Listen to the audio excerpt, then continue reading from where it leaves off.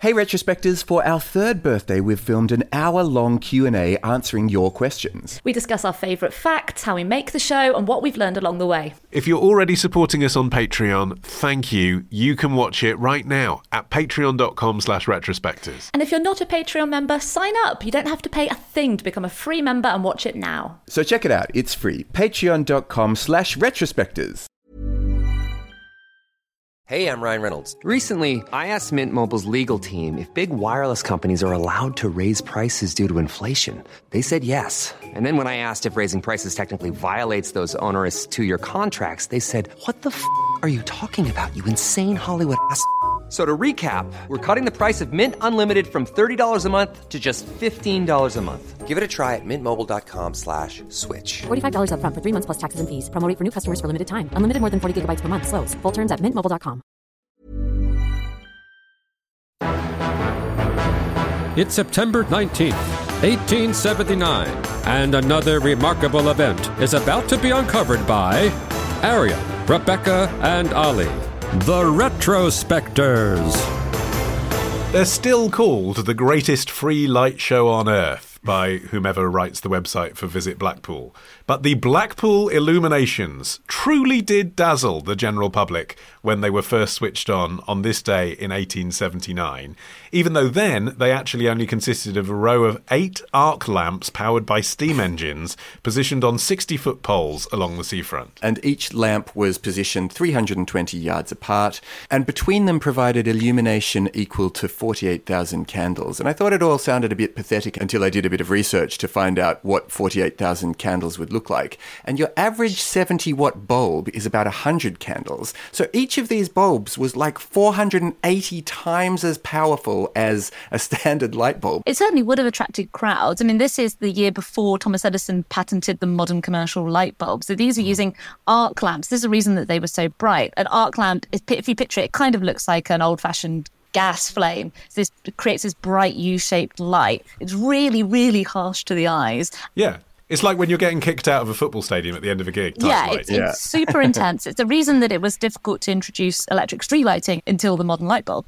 But so at this point, there were a handful of electrified locations in the UK, and many of them were places where they needed harsh light. You know, it wasn't for people to stand around and gaze at. So the Taybridge Railway Yard was the first place to be electrified in the UK, West India Quay, and a few entertainment venues, the Gaiety Theatre, Sheffield's Bramall Lane football ground. These all had electric lights, but as you can imagine, these were places where electric lights were necessary. This was the first time that you were invited to simply marvel at lights. I mean, to us, they would just look like really big street lights. And people began calling them artificial sunshine, I suppose, because, you know, you just really wouldn't have seen anything even half as bright, at least after the sun went down. You know, there is reason for people to have been so interested in it, and apparently 70,000 people came to see the very first illuminations. And the switching on ceremony has been a fixture since 1934, when the Earl of Derby was the guest of honour. And if you look, Wikipedia has a helpful list of all of the switcher honours over the years. It makes for interesting reading, because you've got the exact people who you would imagine would be switching on the lights at Blackpool. Yeah, people who were in Coronation Street. You've got George Formby, Right. Ken Dodd, Danny LaRue. Also some weird choices. You've got Yakov Malik in 1955. He was the Soviet ambassador. I can imagine that he didn't do it with a lot of campy charm. Jane Mansfield in 1959. The photos, she is just so glamorous, and you just wonder what brought her here. Like, how did she end up here, of all places? And also, the weirdest one, definitely, 1977, the lights were switched on by Red Rum, the racehorse, who did it via a specially made pedal. I have one to match the weirdness of that, which was in 1935. Apparently the mayor of Blackpool, Alderman George Whittaker, who was meant to perform the duty, was so impressed by railway queen Audrey Mawson, who was 15 at the time, that he asked her to take his place. And 50 years later, she did it again alongside Joanna Lumley. What did being a railway queen entail? So there were all of these beauty pageants that were called the Queens of Industry beauty pageants, and they included, alongside the railway queen, textile queens, cotton queens, wool queens, silk queens, queens. And that went on until the 1980s before they stopped these Queens of Industry before they competitions. closed down all of the industries that they were representing. Well, that's true, yeah. Well, but actually that's a serious point, isn't it? Like, until roughly that era, Blackpool was still like the working class holiday town in that part of England. You know, it was built on workers from the Lancashire cotton towns coming over for a seaside break. It got its reputation for kind of fun and kitsch and family entertainment by being the home of the pleasure beach, the drinking dens, the gambling, the dancing. So it had this seedy edge, but also something that felt like genuinely kind of cutting-edge technology with this lights. In fact, from 1952 to 1982, there was actually a contract with the Disney company to license their characters for the Blackpool Illuminations, and some of them were designed by Disney. So, you know, people are very snobby and sniffy about the Blackpool Illuminations if you compare them to something like Disneyland, but they were actually being designed by the same people at one point. They were cutting edge in that field. But then what happened in around 1982 is basically that clientele start going to Benidorm on holiday, don't they? They start going to Tenerife. And then the people that are left behind going to Blackpool for the next 30 years are nostalgic for bygone Blackpool. They are literally the same people that have always been going. They're not being replenished by younger people. And so then it drifts into nostalgia, and the kitsch becomes not kind of fun, but just a bit sad and dated. Because visiting Blackpool had become part of this cultural institution for those Lancashire mill towns, to the point where the ecosystem was almost designed around it. There was this practice of what was called Wakes Week, during which mills would close for a week of maintenance, and it would be staggered across the town so that each town had a different week. And during that week, everybody went to Blackpool. This had all been facilitated by the arrival of the railway in the mid-1800s. Here's an incredible fact, right? The population of Blackpool in 1801 was 473. In 1901, it was 47,000. It's a 100-fold increase. Crikey. Most of whom worked in tourism. Yes, because I guess this became so important to Blackpool, which, like so many of Britain's coastal towns, has, you know, widespread poverty and a seasonal economy and a highly transient population and all of those things.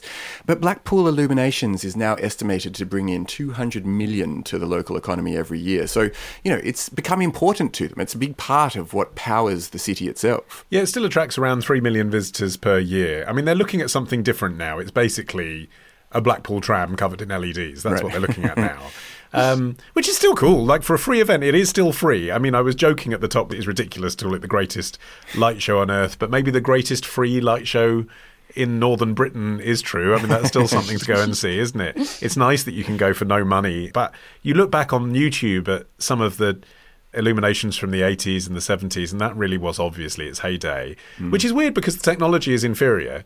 You know, you're talking about incandescent bulbs, obviously, rather than LEDs, but they're just so cool. Like, the fact that clearly hundreds of people spent all year designing a thing that looked like Humpty Dumpty falling off a wall and his head opening, and then the soldiers turning up. And it's all being done by someone lighting a series of things, like not even necessarily computer operated. That's really cool. Yeah. Whereas now, you know, it is some LEDs. Yeah, I think the point about it being free is really significant because money was actually used as a way of socially stratifying the resort, because in its Victorian heyday, people of all classes came to Blackpool. Obviously, foreign travel was not accessible to many people at the time. So there were ultimately 3 piers were built in Blackpool, but the first 2 were built as a way of deliberately segregating the classes. So the North Pier, which opened in 1863, had an admission fee, and inside you would find very genteel entertainments like orchestras and ballrooms to enable well-to-do people to avoid working class, what were called trippers, people who were only coming for a quick trip. The less refined class of holidaymaker would be, you know, condemned to the Central Pier with racier attractions like open-air dancing and bands playing popular music of the day. And hookups. Let's not gloss over this. Yeah. Kiss me quick Kiss is me the quick. phrase they used, isn't it? But that means shagging in B&Bs just a few streets behind. Whereas the middle-class holidaymakers had ones that said, kiss me at the appropriate time. Yeah. Let's do a tango and I'll think about it. There were also all manner of sideshows for holidaymakers to enjoy.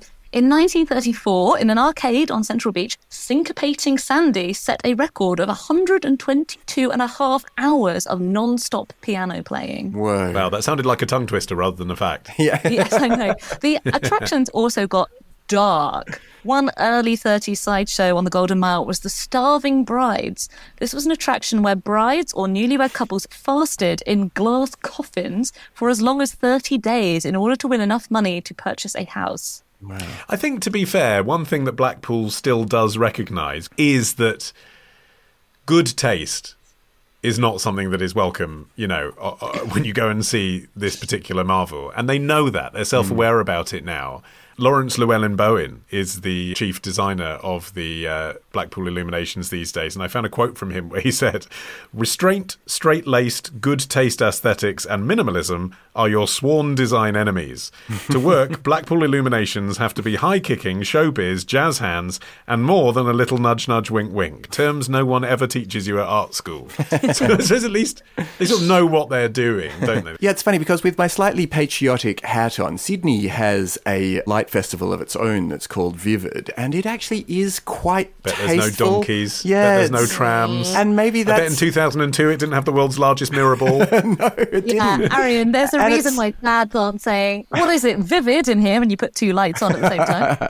Well, and I think it is the poorer for it. There are amazing things that they do. Like they do this incredible thing annually where they map the sales of the Opera House, and then they use it as a canvas to project different images and even moving images onto, and it can be really nice. But I think that actually niceness is contrary to the experience that you're getting when you go want gaudiness. And Blackpool, and the same in Vegas. There's a pleasure in just leaning in completely, just going, I'm here for lowbrow, flashy fun. But you can only get to one of those locations by coach from Preston. True. Tomorrow. Someone shouts, "Raoul!" And then 10 other people shout back, "Raoul, Raoul!" Love the show? Support the show. Patreon.com/retrospectors. Part of the Acast Creator Network.